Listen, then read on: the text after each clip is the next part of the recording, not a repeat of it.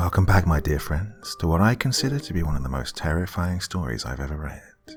Now, if you join me on Monday, you'll have already heard the first part of this video, so I've left the timestamps in the description so you can skip ahead to the end. Now, originally this was a 5-part story. I did the first 3 parts in the first video, so what you're going to listen to this evening are parts 4 and 5. But, like I said, just consult the description for the parts you need, okay? I put it all together to make it easy for you. Okay, my dear friends, are you ready then? Don't be too scared and remember it's only a story. But I would like you to do one thing for me. I want you to sit back and relax with your favorite drink and listen.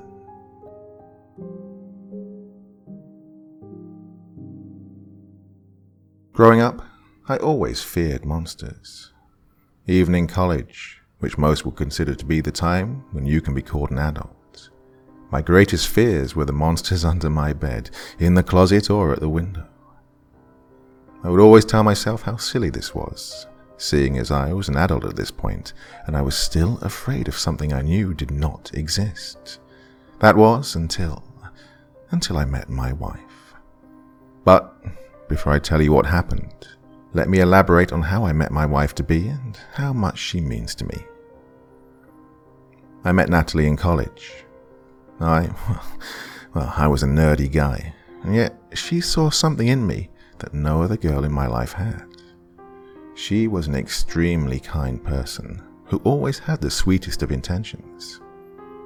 As I spent more time with her, I realized how many things we had in common. To me, she was the most beautiful girl in the world. I could stare into her green eyes for the rest of my life, and that's what I chose to do when I proposed and we finally got married. Fast forward to married life. I'm working now, while she is working on an online master's degree. Life is good. Life is actually perfect. Too perfect. Ever since we got married, I've told her everything. My deepest secrets, my deepest feelings, and, most importantly, my deepest fears. I remember when I first told her about my silly fear of monsters. At first, she just laughed it off. But over time, she noticed how I would sometimes shiver in bed, lying awake in fear. Being the sweetheart that she is, she would hold me and tell me it would be all right. My wife became my protector. She became the one to keep my fears in check. Her face became that of an angel to me, one that would protect me from whatever scary things life had in store for me. I came to trust those beautiful green eyes, and every time I saw her, I knew I was safe. Now, to the more weird things that have been happening of late. The first incident that I can recall that could be defined as strange happened at 3 a.m. one night. I woke up feeling extremely thirsty, but being the fearful guy that I am, I grabbed the flashlight to get some water. As soon as I turned on the flashlight, I noticed my wife wasn't in bed. I looked over to the bathroom, and the light was on, and I could hear the water running, so I assumed she was there. Half asleep, I walked downstairs to the kitchen, and almost had a heart attack when I saw my wife standing in a corner drinking water. As soon as I saw her, though, I felt safe. She smiled at me as she sipped the water from the glass. I was too tired, and I mumbled something about how hot it is as I got some water. She continued to smile at me as I finished my water and headed upstairs. As I walked back upstairs, I called out that she should come back to bed, seeing as it's so late. When I got back to my room, there she was, sound asleep. This was the moment I became wide awake. I could have sworn that she was downstairs having water. Afraid to go back downstairs, I woke her up and told her what had happened. Half asleep, half upset, she comforted me and told me to go back to bed. The next morning she joked about how I'm so afraid of the dark that I see her everywhere as my protector. Besides, I was using the bathroom when you thought I was out of bed, she claimed. With that warm smile, how could I think otherwise? A week later, another strange incident. This was in broad daylight, while on a Saturday morning. Natalie woke me up at 11 a.m. and told me she was going to get groceries. At around 11:30, I finally got out of bed and dressed up for a late brunch with my beautiful wife. I went to the kitchen and found her drinking a glass of water. I smiled and said, "Back so soon, honey?" She didn't reply. She just smiled as she sipped on her water. Before I could approach her, the doorbell rang and I immediately went to see who it was. I opened the door. Yes, it was my wife, back with all the groceries. "Oh, help me with all this, would you?" she jokingly snapped as she put down the paper bags by the door. As soon as she saw my color-drained face, she knew something was wrong. She sat me down, got me some water, and I told her what had happened. This time it was in broad daylight, and I knew what I'd seen. As much as I'd come to adore her beautiful green eyes, for the first time, I saw in them a strange fear. My wife was the strong one, never afraid. She told me there's something she should have told me a long time ago. She said this happened to her as a kid, a lot, where her parents and siblings would see her in places they knew she wasn't. They could never explain these occurrences, but seeing as it caused no harm, they came to live with it without really questioning these encounters. It took me a few months to process everything she told me, but I started to live with it too. Like I said, my true perception of fear was monsters, not my beautiful wife. Several similar incidents happened. For instance, I would see her sitting in bed, only to find her cooking in the kitchen downstairs. And in all these instances, when I would interact with this entity that I still saw as my wife, she would smile and not say anything. I actually came to find comfort in seeing my wife all the time, always smiling, always happy, and always perfect. It is important to note, however, that in all of these incidents, there was never any overlap, meaning I never saw her in two places simultaneously. I guess any sane person would have called out to their wife when they thought they were seeing the entity, but, like I said, I found comfort in her green eyes, in her smiling face, so honestly, I didn't really care. And then, today, everything changed. My wife told me she was going to visit her grandparents, who live an hour away from where we do. She invited me to go, but seeing as it was a Sunday, and I just wanted to be lazy, I told her to go ahead without me. This is when it finally happened. The overlap. I was in my living room watching TV when I got up to get myself a Coke. There she was, my wife again, sipping water from a glass and just smiling. I was so used to it by now, knowing that this was the entity. I smiled and said, "Nice to see you're still watching over me." She smiled and continued to look at me with those beautiful green eyes I'd grown so fond of. That's when the phone rang, and I turned away from the entity to pick it up. I'm going to run a little late since Granny insists on me staying for lunch. It was my wife, and as soon as I heard her voice, I heard a glass shatter, which my wife on the phone also heard. I turned around and saw that the entity was now glaring at me, the smile no longer there, but rather a very disturbing grin. She was pointing at me, with her head tilted at a perfect 90-degree angle. But that wasn't what disturbed me. It was her eyes. They were no longer the green that I'd found so much comfort in. They were pitch black, like those demons in the movies. I stared at her as I was at a complete loss for words. "Honey, is everything okay? Did you drop something?" my wife asked on the phone. I whispered back into the phone, "I didn't. She did." At this point, my wife screamed into the phone, Hang up and look away.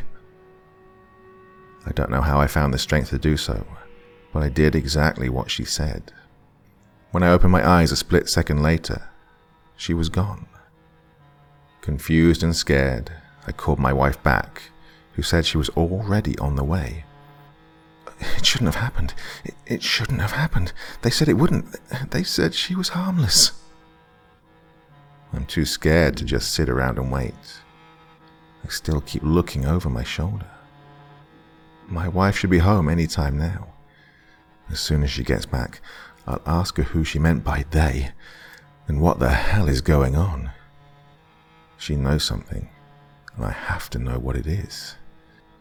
Never did I think that the one I hold so near and dear to my heart, the one who protects me, could become the monster that I fear the most. When my wife Natalie got back, she came in crying and wouldn't stop. She kept saying, You don't deserve this. We don't deserve this. You weren't supposed to overlap. I love you. I care about you, your family. Oh, you shouldn't have overlapped. At this point, I was really confused. I comforted her, held her until she stopped crying. Then, when she finally settled, I asked, Love, you're not making any sense. Who is she? Are you referring to the entity? She told me that she doesn't have a name for it, and she's never actually seen her. Only others around her can see her sometimes, but she has always been described as someone who looks just like her. The same radiant smile and the same lovely green eyes. But when you screamed in the phone earlier, you knew that what I was seeing was... You knew, didn't you? How? She looked at me and started crying again. Oh God, I only kept it from you because I didn't want you to freak out, she said. It's all right. Just tell me everything, I replied, pulling her close. Then she told me the story of the last person who overlapped, meaning the one who saw her and the entity at the same time. When Natalie was in high school, her family, namely her parents and 2 brothers, were used to seeing it. Well, as I call it for the lack of a better word. They were used to seeing it around the house. She was always described as a smiling girl who would usually just be sipping on water. This occurrence only seemed to happen in her house, never at school or outside.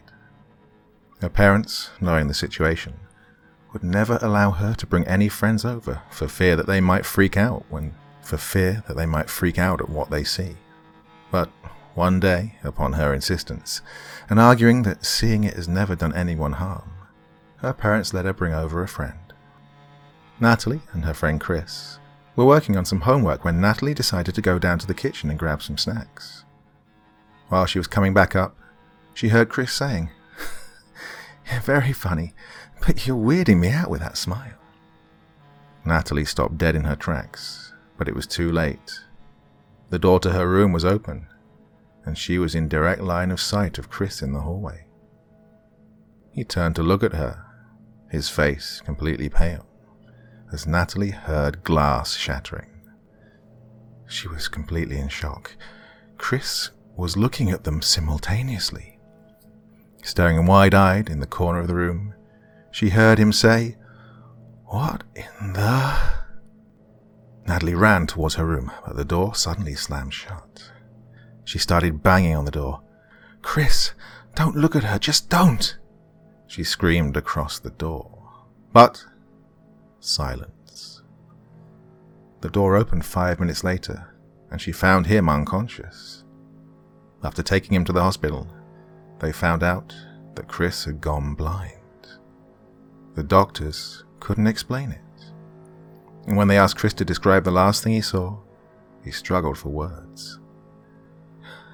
That grin, those eyes, black eyes. And her head, oh God, her head was tilted 90 degrees. I never thought such a beautiful face could be so twisted. She thinks the only reason I can still see is because the overlap happened over the phone.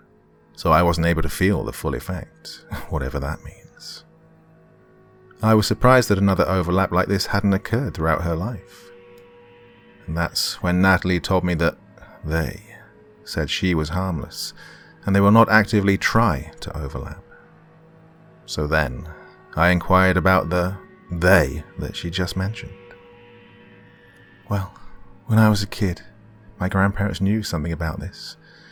They were all very hush-hush about it, but apparently it had happened in the family once before. So it was clear then. We needed to go and see her great-grandmother, who was the only one left that could provide us with any answers. Natalie called her mum and was told that they hadn't been in contact with their great-grandmother for the past 2 years. Ever since her husband died, she'd become depressed and had asked not to be contacted and broke off all ties. She lived out in the country by herself, secluded from the rest of the world. It was going to be a 3-hour drive, so we decided to attempt to get some rest in before our drive the next day. We barely got a few hours of sleep in. My wife woke me up this morning, telling me, "Breakfast ready," as she walked downstairs. I noticed both of us must have missed our alarms, because it was 11 a.m. already. The first thing I checked when I woke up was the bed, to make sure I wasn't seeing it. When I finally went downstairs, I nearly fell backwards when I saw my wife, sipping from a glass of orange juice, facing the kitchen entrance. "Jeez, don't do that," I snapped. She came rushing towards me. "Oh, sorry," she mumbled. I walked over and gave her a big hug. "It's all right. We're both on edge. We'll work through this." After a breakfast that neither of us had the appetite for, we hit the road to find some answers. As we were driving, my wife held my hand, and I felt safe once again. It was a strange sense of security, because even after the crazy events, it was bright and sunny outside, and I was just peacefully driving away with my wife. She smiled at me. I smiled back, looking at her beautiful green eyes, while fighting internally to take the image of the twisted entity off of my mind. We remained quiet for most of our journey, until we finally reached the house. The house was located deep off of a small highway, on a narrow dirt road. There was an old van parked, but it didn't look like it had been driven for weeks. The house also looked like it had been abandoned for a while. My wife reached out and I held her hand. "Let's hope for the best and see what we find," I said. But before I could open the door, my cell phone rang. The moment the first ringing sound broke the quiet air, my wife clutched my hand just a bit tighter. She was on edge, I could tell. I looked over at her, and she was smiling ever so slightly. I pulled out my phone, looked at the caller ID. It read, Natalie. The grip of the hand that I was holding started getting tighter and tighter. I suddenly got the feeling I was not with my wife at all. Call it a gut feeling.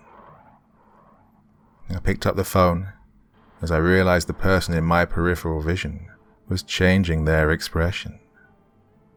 The breathing also got heavier as I heard the neck starting to turn. With what little bravery I had left, I turned away, not daring to see that twisted face. "It's not me," Natalie yelled from the phone.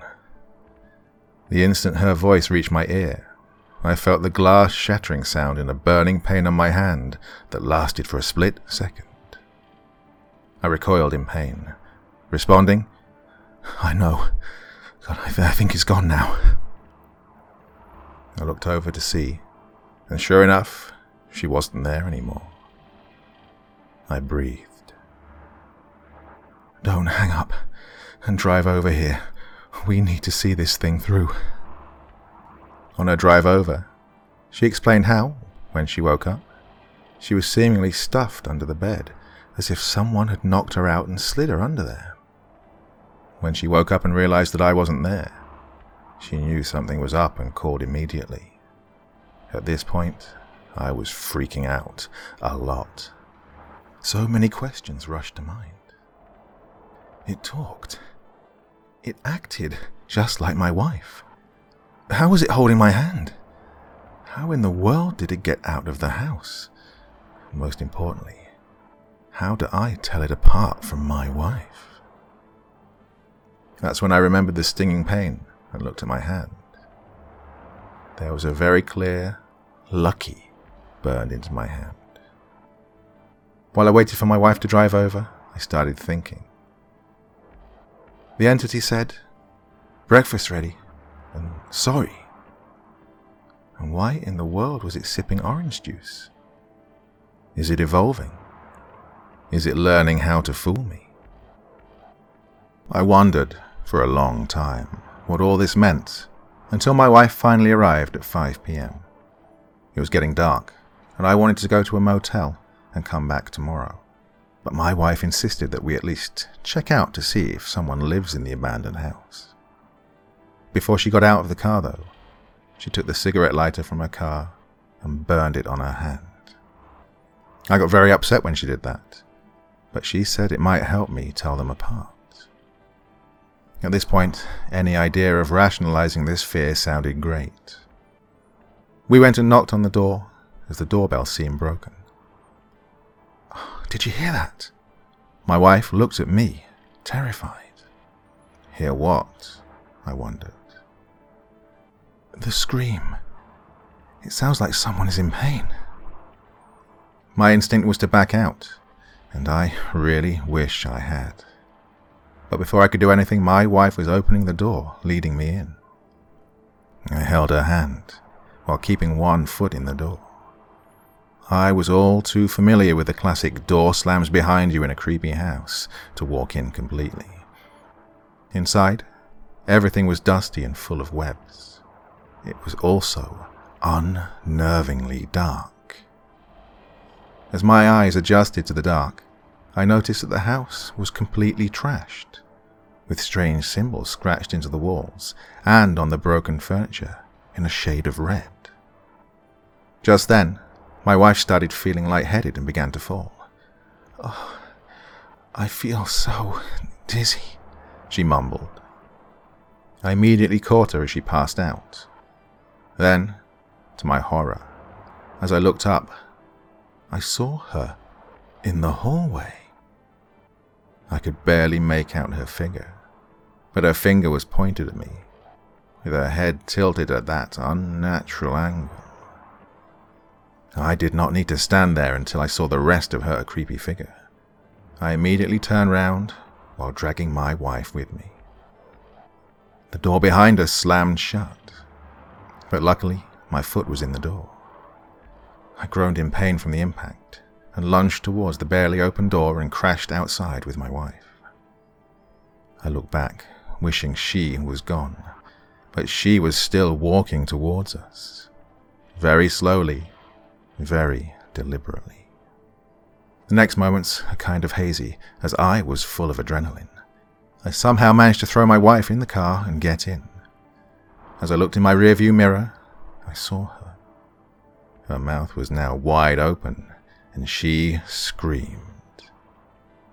As I hit the accelerator, I heard what sounded like the windows of the house smashing. I drove for half an hour to a small motel to rent a room for the night. At this point, my wife is asleep, but I haven't slept at all. I dare not look away from her. And what does the message on my hand mean? Is it toying with me, telling me I'm lucky my wife called to save me? Should I go into the house again with someone else? When my wife woke up, we had a long discussion on what our next step should be. While we were talking, I casually glanced at her wrist and noticed the burn mark was still there. She saw me looking, and her usual radiant green eyes became dull. "It's me. I wish I could tell you not to be afraid of me, but I don't even trust myself anymore." Tears started running down her face as I gave her a hug and comforted her without responding. She was right. I was starting to doubt the one person I trusted to protect me in any situation. Though I took some solace in the fact that she was still the one who saved me twice from the twisted entity.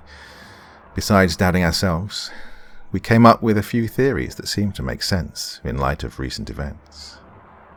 First, it seems that the entity is unable to appear in my wife's presence, proven by the fact that the moment she passed out, I was able to see it.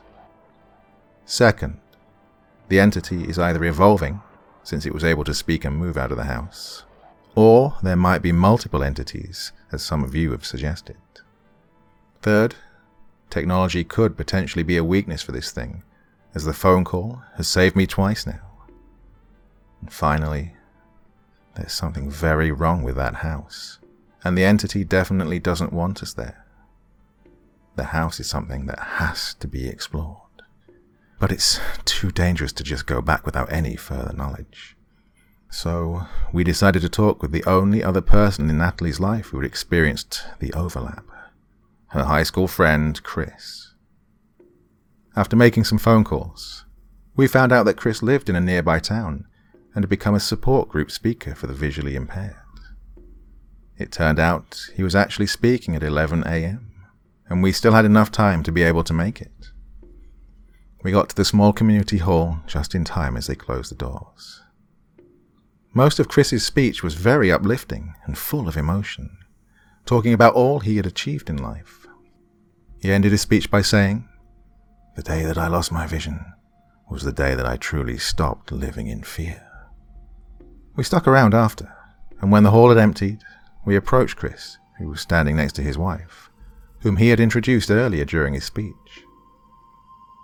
I didn't know how to even begin to ask him about his vision loss, but before I could say anything, he pointed to me. So the overlap happened. She said you would come." He then went on to tell us that ever since the incident, Natalie's great-grandmother had been in close touch with Chris. She felt very guilty about what had happened and was determined to find as much as she could. She also insisted that it was only a matter of time before the overlap happened again around Natalie, and she wanted to find a way to stop it. When we told Chris about the condition of the house and about the symbols that I'd seen, he became very serious. Then she tried to do it. She tried to bind what holds the sisters together to her house. I'm afraid she may not have survived that, he said quietly. I was really confused at this point. Did you just say sisters? I asked. Chris then told us to follow him home, as there was a lot we needed to discuss. While Chris's wife cooked us lunch, he told us about the day he lost his vision. So I never told this to anyone except your great-grandmother. But that day that I lost my vision, before I passed out, I'm pretty certain I saw a second entity behind the one that I was staring at in disbelief. And as I drifted into unconsciousness, I heard a whisper, "Feed." He went on to explain that Natalie's great-grandmother called the entity sisters, since she was certain there was more than one of them. Additionally, she believed that they feed off of our fears, and not just fear, but the greater the fear, the more attracted the entity becomes. This made sense, seeing as I've been afraid most of my life, and now I'm at the peak of my fear since the one that I saw as my protector has become the subject of my fear. After years of research into ancient lore, demonology, mythology, and family history, Natalie's great-grandmother found a way to pin the sisters. That has to be why there were strange symbols in the house, and why the sisters didn't want us going near the place. She must have found a way to bind them there. However, seeing as the entity still appeared and drove with me in the car, that means they are still able to move freely. But they might have a vulnerability in that house. All of this was progress. Yet the thought of not knowing how to deal with these sisters was quite troubling. "Lunch is ready," called out Chris's wife, as we made our way to the kitchen to enjoy a much-needed meal. Chris wanted this to end as much as we did, So he insisted that we spend the night with him for our safety. Considering I hadn't gotten any sleep lately, I welcomed the idea. We all stayed in the living room, and Chris's wife and I took shifts staying up to make sure nothing happened. I woke up at 3 a.m., feeling thirsty yet again. I laughed at myself, as I thought maybe I have a medical condition of waking up thirsty in the middle of the night. I looked over at Chris's wife, since it was her shift to be on watch. Sure enough, she was awake and looking over at me with a gentle smile. I whispered, "Water?" as she pointed to the kitchen. I walked over, half in fear of seeing the entity again. The kitchen was, thankfully, empty, as I went to look for water in the fridge. No cold water in the fridge. I figured they might have some bottled water in the pantry. When I opened the pantry, I saw that it was very spacious and dark. I went to turn on the light and saw something very unexpected and horrific. In the corner lay Chris's wife, tied up, seemingly unconscious. Then it all hit me. "Lunch is ready." Those were the only words spoken by Chris's wife that day. I was so caught up in figuring out what was chasing us that I missed that fact completely. I rushed back to the living room to find my wife missing and Chris sound asleep. What ensued after is beyond bizarre. I woke up Chris and called the cops immediately. I knew they must have taken her to the house. I didn't have time to tell them my wife was missing, so I rushed out of the door and headed for the house. Yes, I know this was very stupid, but we do stupid things when our loved ones are in danger. It's just human nature. During the drive, I kept asking myself, how did I miss that? Why is the entity evolving so fast? It took another form. Is it because I wasn't supposed to survive an overlap, much less twice? Jeez, is it hunting me down? But why take my wife? I'm the one they want. I finally reached the house. It was now 6 o'clock in the morning. Before I could step outside my car, my phone rang. It was Natalie. "Hello? Honey, are you okay? Where are you?" I yelled as I picked up. I'm so confused. I thought we slept at Chris's house. I'm home. Please, just come back." Oh, now I was really confused. Is that still my wife on the phone? "Honey, your wrist."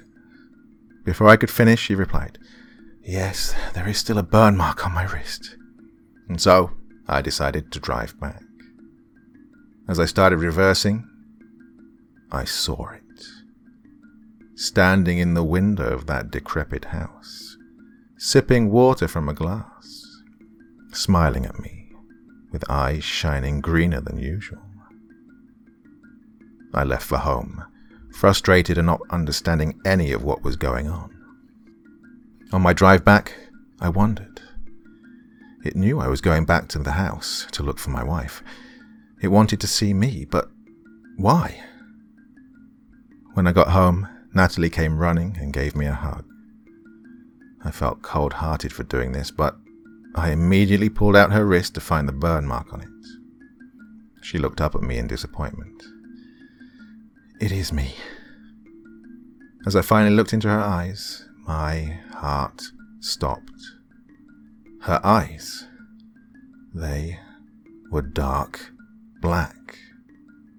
The iris of her eye was no longer the beautiful green that I'd come to find comfort in. They were deep black. Natalie's been crying a lot ever since she looked in the mirror, and I'm still processing all of what's just happened. It's been a complete day since her eyes changed color, and there have been no more sightings of the entity. Life is, seemingly, normal. Not perfect anymore, but normal. Natalie is still herself, but seems to be a lot more of a serious person now. I spoke with Chris on the phone, and he told me that him and his wife were doing okay and haven't seen the entity since. At this point, I'm writing this update, and, well, I'm not sure if I should go back to the house and investigate. But I can't help but think it wanted me to see its eyes that day at the house. It wanted me to know what it had taken from me. I don't even know if destroying the sisters will bring back Natalie's beautiful green eyes. With that said, I'm keeping a close eye on her.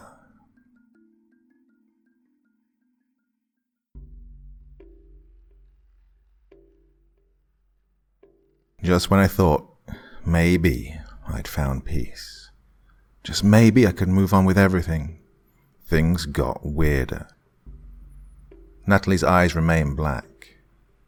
After a couple of weeks of pretending that things were okay, I tried to talk to her about the whole situation, but she would always find a way to skirt around the conversation. Things have never really been the same. We eat dinner in silence. I wake up at night and find her staring at the ceiling. Enough was enough. I couldn't continue to live like this. I needed to find a way to fix things. And the only way I knew how was to go back to that disturbing house.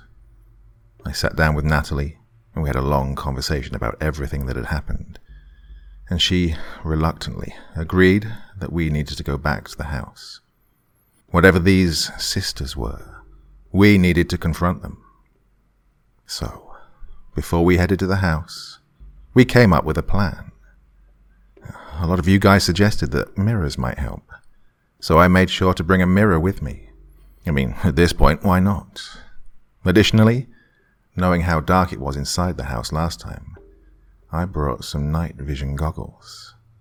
Now, the question about whether Natalie would accompany me on the trip or not.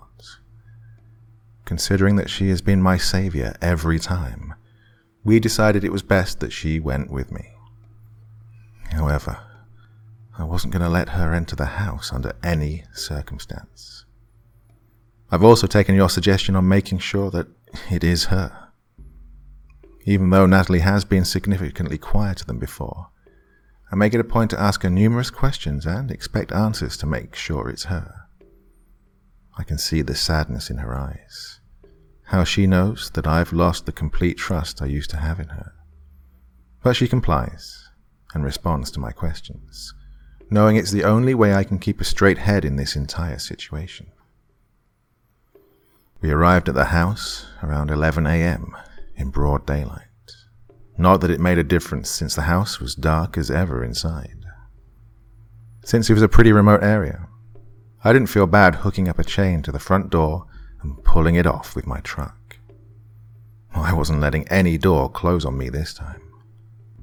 I had Natalie stand about 10 feet away from the doorframe, so that she could still see me as I walked in. My theory was that these sisters seemed to be unable to face her, so as long as I maintained a good line of sight with Natalie, I half-heartedly hoped they wouldn't appear. With my night vision goggles activated, I stepped into the house, with Natalie nervously calling out from behind me, "Be careful, honey." Even though so much had happened, I still found a sense of comfort in her voice. "It'll be all right, I promise. We will fix this," I called back. The air was heavy inside the house, and I found it slightly hard to breathe, but nevertheless, I'd planned for this trip for quite a few days, and I wasn't about to back out now. I saw the symbols again on the walls, and I pulled out my phone and took some pictures. Everything in the house was trashed and dusty, except a small cupboard on the wall across the living room. So far I'd been walking in a straight line, maintaining vision with Natalie. But this cupboard seemed odd. It had too many symbols around it, and it was the only object in the house that seemed to be untouched. There had been no sign of the sisters. "I'm going to go check something out real quick. I'll be back right away, okay?" and called out to Natalie, who shook her head. Okay, please just hurry. I want to leave already. I sprinted across the room and looked through the drawers. All were empty except the last one, which had a small pocket-sized leather-bound diary. I immediately put it in my jacket pocket and started back. Just then, I turned around to find the smiling face of my wife, with a glass of water in her hand and eyes that looked greener than ever. Honestly, for a moment I admired her beautiful green eyes, only to immediately snap out of it and realize this was the entity I was facing. I slowly began to walk past it in an arc. Just as I had passed her, "Is everything okay in there?" Natalie yelled from outside. The moment the sound of her voice reached me, I heard a glass shatter behind me. I knew what was going on, and in that adrenaline-filled moment, I said, "Screw it, I'm going to give this a shot." I pulled out the mirror, turned around, and held it in front of its face. Now I could see her through my night vision goggles, head tilted, grinning. It let out a scream and shattered the mirror in my hand. I slowly began to back up towards Natalie's line of sight, eyes closed shut. Just when I thought I was almost there, I bumped into someone. Then I felt a hand on my shoulder, and a face right next to mine. "You came back to us," it whispered in my ear. The most disturbing part wasn't that my eyes were closed.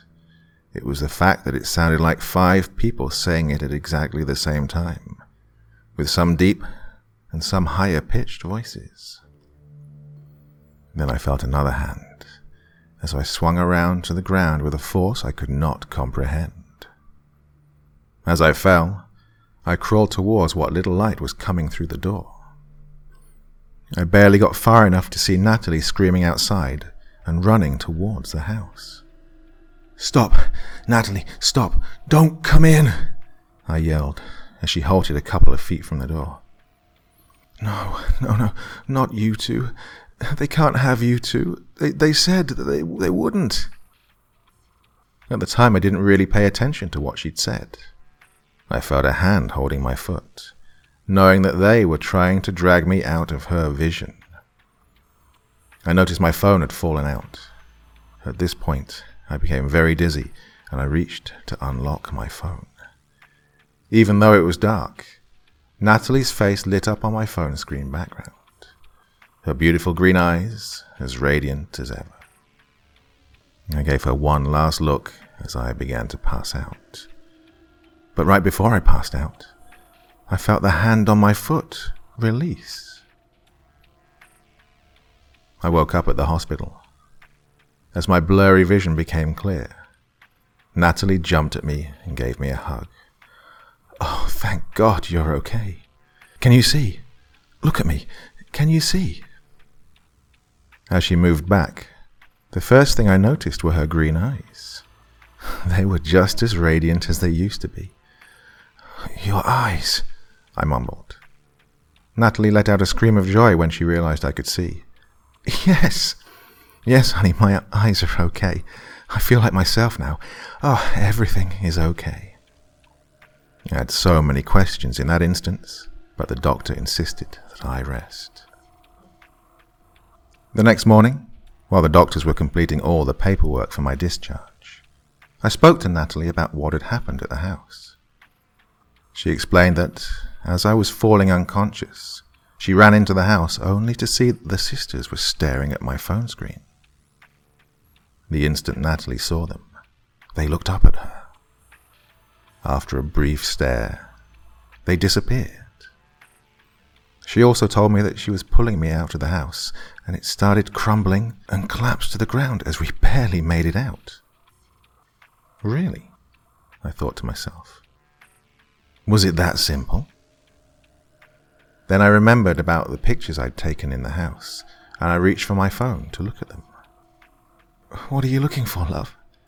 Natalie asked, as she saw me desperately going through my photos. "I took some pictures in the house, but I can't find them, I replied as I wondered what had happened to them. I don't remember you taking any pictures. She grabbed my phone and slid it in her purse. But we'll worry about that later. I'm just so glad you're okay. And she gave me a hug. She was acting a little strange. Did she delete the pictures from my phone? I noticed my jacket hanging on the door, the same one I'd worn when I went inside the house. I walked over to put it on. Oof, it's chilly in here. I smiled at Natalie. Just then the doctor called for her to sign some papers, and as she turned away, I immediately felt inside my pocket. I could feel the small leather diary. Ever since we've been home, Natalie has constantly been by my side, quite literally. The only time I was not with her was when I went to use the bathroom. I pulled out the diary and looked at the first page. Herein lies what little knowledge we have gained over generations since the birth of the sisters. I was about to flip the page when Natalie started banging on the door. Are you okay in there? Yes, I'm fine, honey. I'll be out in a bit, I yelled back. Something's not right. She won't leave me alone for one bit. Not to mention what she said before I passed out. She knows something, and she won't tell me. But I don't want to confront her just yet. I went to work today and tried to read the diary whenever I got the chance, but, well, I had a very busy day. The story is quite long, but I'm getting close to finishing it.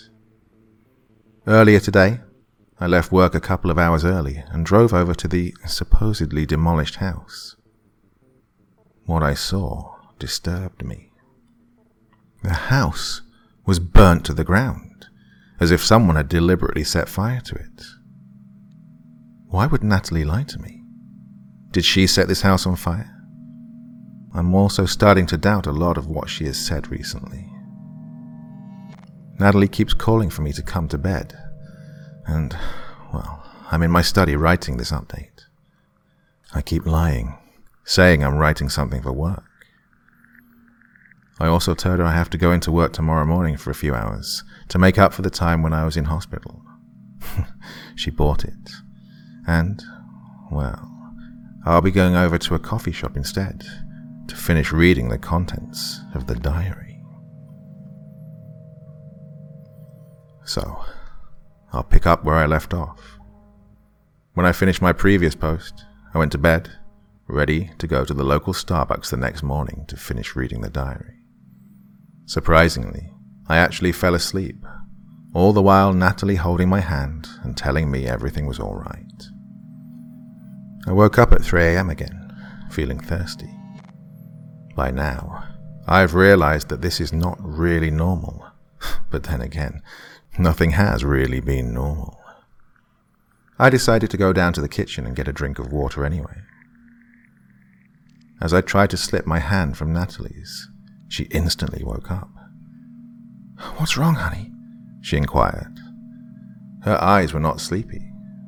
It was as if she wasn't really sleeping at all. Oh, nothing, love. I just need to get a drink of water, I replied.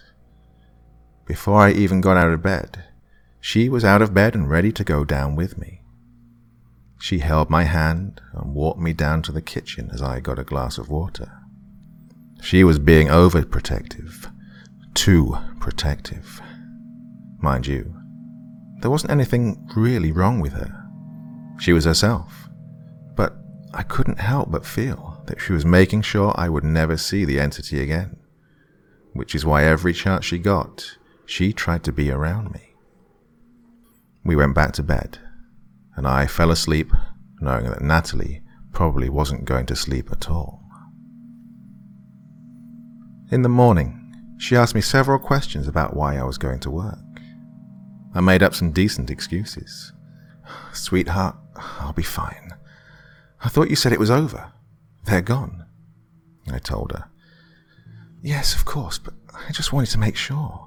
I just want to spend as much time with you as I can after all that's happened, she said, with an almost sad look on her face. I arrived at the Starbucks, ordered some coffee, and without further delay pulled out the diary and began reading. Before I tell you about the contents of the diary, I want to make some observations regarding the diary itself. It was very old, leather-bound, almost falling apart. It had several different types of handwriting throughout, suggesting that it had been passed down and multiple people had taken notes in it. The notes within the diary were scattered, and I've tried my best to piece everything together. The diary began by telling the story of two sisters, who were born a year apart. The first was Madeline, born on March 11th, 1800. A beautiful girl with bright green eyes, she was the first child to her parents. The second daughter was born on March 11th, 1801. This seemed a little odd to the parents, but they didn't give it too much thought. Since their second daughter also had green eyes, like her older sister Madeline, they named her Carolyn. As they grew older, the parents realized that both Madeline and Carolyn were identical. And not just identical twins, they looked exactly the same. It was only later that the parents realized not only were the daughters born on the same day, they were both born at exactly 3 a.m. Initially, they went and saw several different doctors, but none of them could explain this strange phenomenon. All they could conclude was that this was a strange anomaly. Eventually, the entire family just accepted the strange phenomenon and continued on with their lives. Of the two sisters, Carolyn, the younger one, was very lively and energetic. She had a way with words, and all the townspeople were very fond of her. Madeline, the older sister, was quiet in nature. She didn't speak too much, and over the years had come to envy her sister Caroline. Carolyn would sometimes pretend to be Madeline to confuse people. For the most part, the sisters were like any other siblings, with usual conflict every now and then. Now, this next part of the story takes a dark turn. It turns out that both Madeline and Carolyn fell in love with the same man. Thomas was a very wealthy businessman, and they both got to know him because he worked closely with their father. Seemingly, Carolyn admired Thomas's wealth more than anything, whereas Madeline was in love with Thomas. Thomas chose to marry Carolyn, not knowing that her affection wasn't real. Being the quiet one, Madeline didn't say anything. On their wedding day, however, when Madeline saw Carolyn getting ready to put on her wedding dress, she couldn't contain her anger and frustration and confronted her little sister. In a heated argument, she accidentally pushed Carolyn down the stairs, causing her to die. What happened next was even more bizarre. In a state of shock and emotional distress, Madeline hid her younger sister in the closet, put on Carolyn's wedding dress, and proceeded with the ceremony. Madeline got married to the love of her life and proceeded to move forward with her life as if nothing had happened. A few days later, Carolyn's body was discovered. The reason they knew it was Carolyn is because the parents had secretly marked both sisters with 2 distinct burn marks on their backs. Once word got out, Thomas left Madeline in utter disgust. Madeline realized that her life was now ruined, realized what she had done, and hung herself. Now, I realized that Carolyn was always the one who smiled, the one who talks, and the one who can imitate people. Madeline, on the other hand, is the twisted form of the entity. So, at this point I asked myself, is that it? They're ghosts haunting the family? Well, not quite. The diary continued to explain what happened next.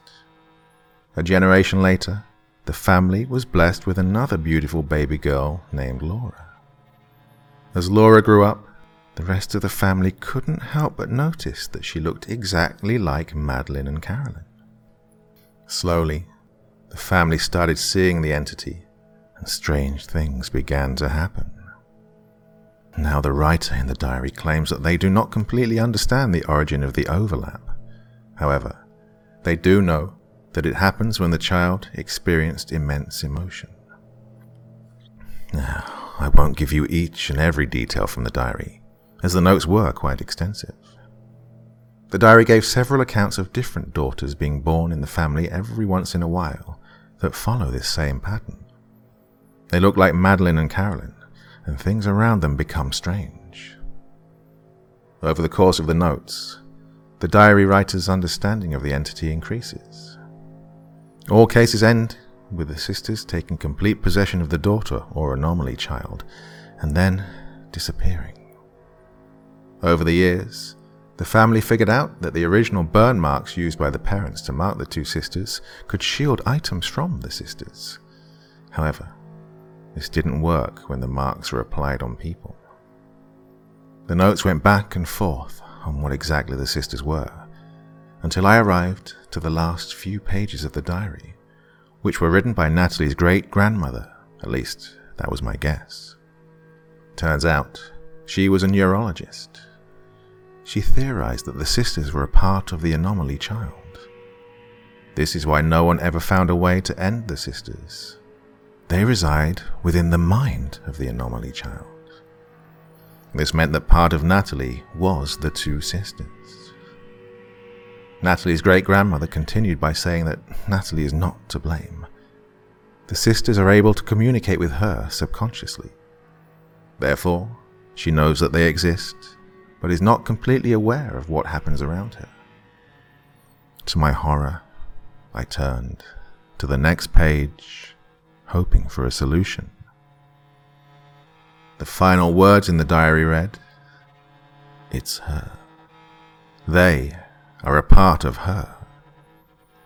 In every past case, the final stage was complete control of the anomaly child's body by the entity. After which, the immediate people around the anomaly child would die, and the anomaly child would disappear. The sisters are entities that feed off of immense emotion.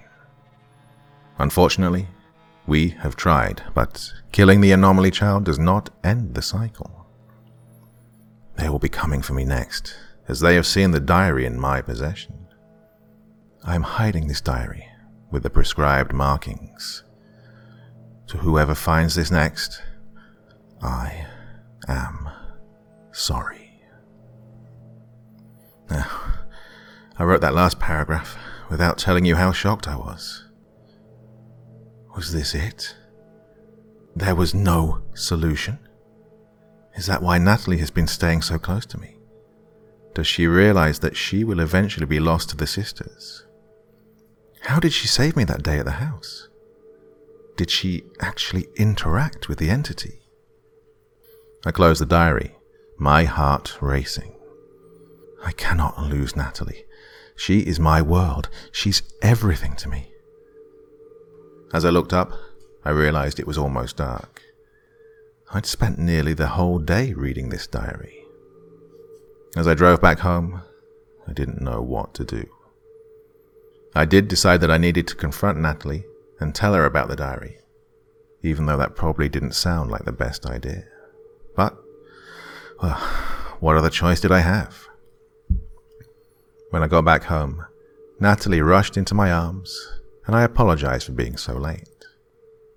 We had a nice dinner together, and afterwards she asked me if we could look at the stars for a while. Considering all the weird things that had happened lately, I gladly agreed to finally do something normal with her.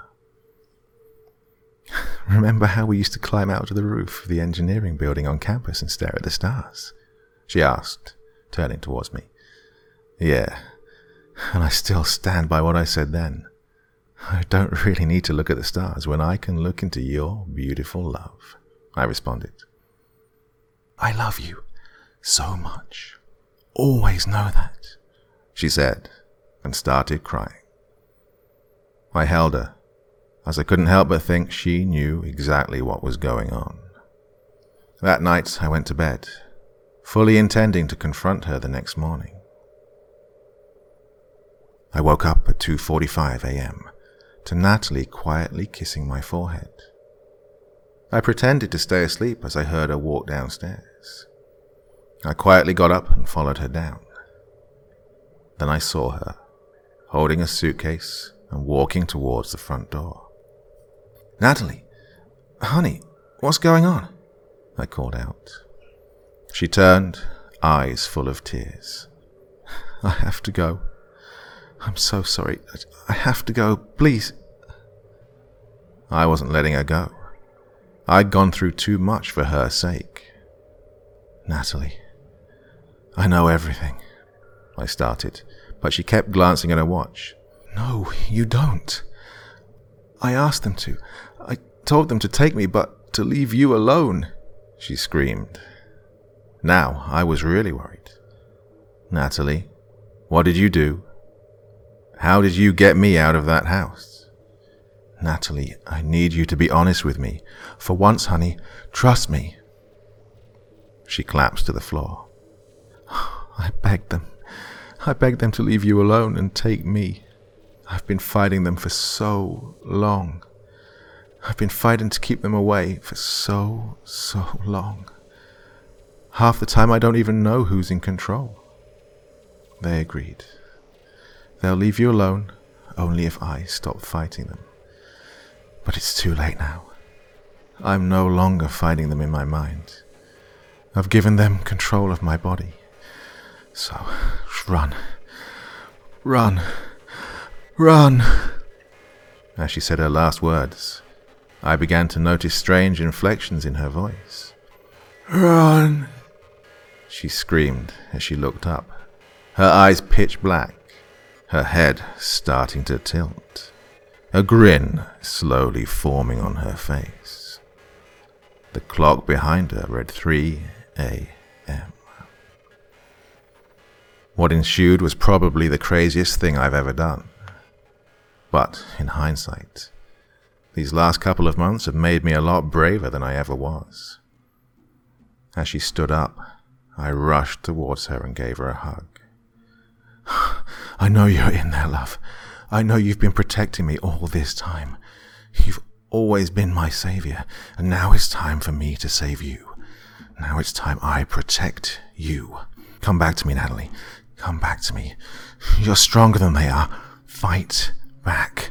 Fight back for me. Fight back for us. I love you, and I can't live without you." I held her, eyes shut close. "Remember the stars. Remember how we stared at them last night. Remember how we stared at them all those years ago. Oh, I still think your eyes shine brighter than any of the stars in the sky." In that adrenaline-filled moment, I kept talking on about our most cherished memories until I felt tears falling down my shoulder. I finally had the guts to pull away from her, to see that she had returned to being my Natalie. Eyes shining bright green, full of tears. "I'm so sorry," she said, as I held her for a long time. After everything that has happened, I've realized that I was just so afraid of the world. I've always feared monsters that exist in my imagination, and the only person I saw that could shelter me was Natalie. Little did I know that all along, she was fighting against something much more scary. She needs me more than ever, and I've finally come to see that. I've realized that I have to fight for the one I care for so deeply. I believe that in the moment that Natalie gave the sisters control of her body, they became vulnerable. Somehow, they seemed to be trapped inside Natalie. Life is not going to be normal anymore, but I don't care. As long as I have Natalie, everything will be all right. It's been a week since, and things are starting to normalize. Still, sometimes at night, I wake up, and when I turn to look at Natalie, I see those pitch black eyes. But I hold Natalie's hand, and in the blink of an eye, her green eyes return, brighter than ever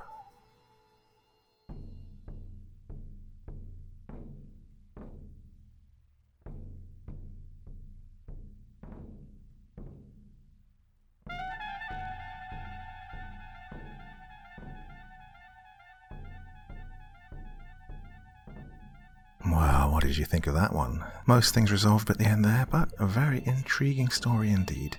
Did you like it? Let me know in the comment section below, and as always, I will do my best to reply to as many as I can. Been very busy recently, so haven't done as much commenting as I would like, but, well, that's life. Well, I'll be back again on Friday with another fantastic story for you, and you know what? I really do hope you'll join me again. But for now, that's enough for me for one evening. Bye-bye.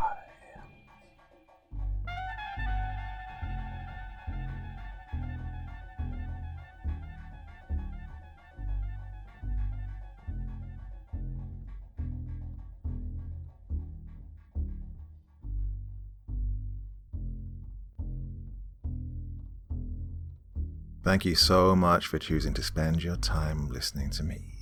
Now, if you enjoyed the Dr. Creepin experience, then come find me on Facebook. Come chat with me on Twitter. Listen to the background music and download it if you like on SoundCloud. Drop by the store, pick up a t-shirt. And, importantly, if you've got a story you'd like me to read, send it to Dr. Creepin's Vault, the subreddit I set up so that I could read your stories. Now, looking forward to seeing you all again real soon. So, come check me out, okay?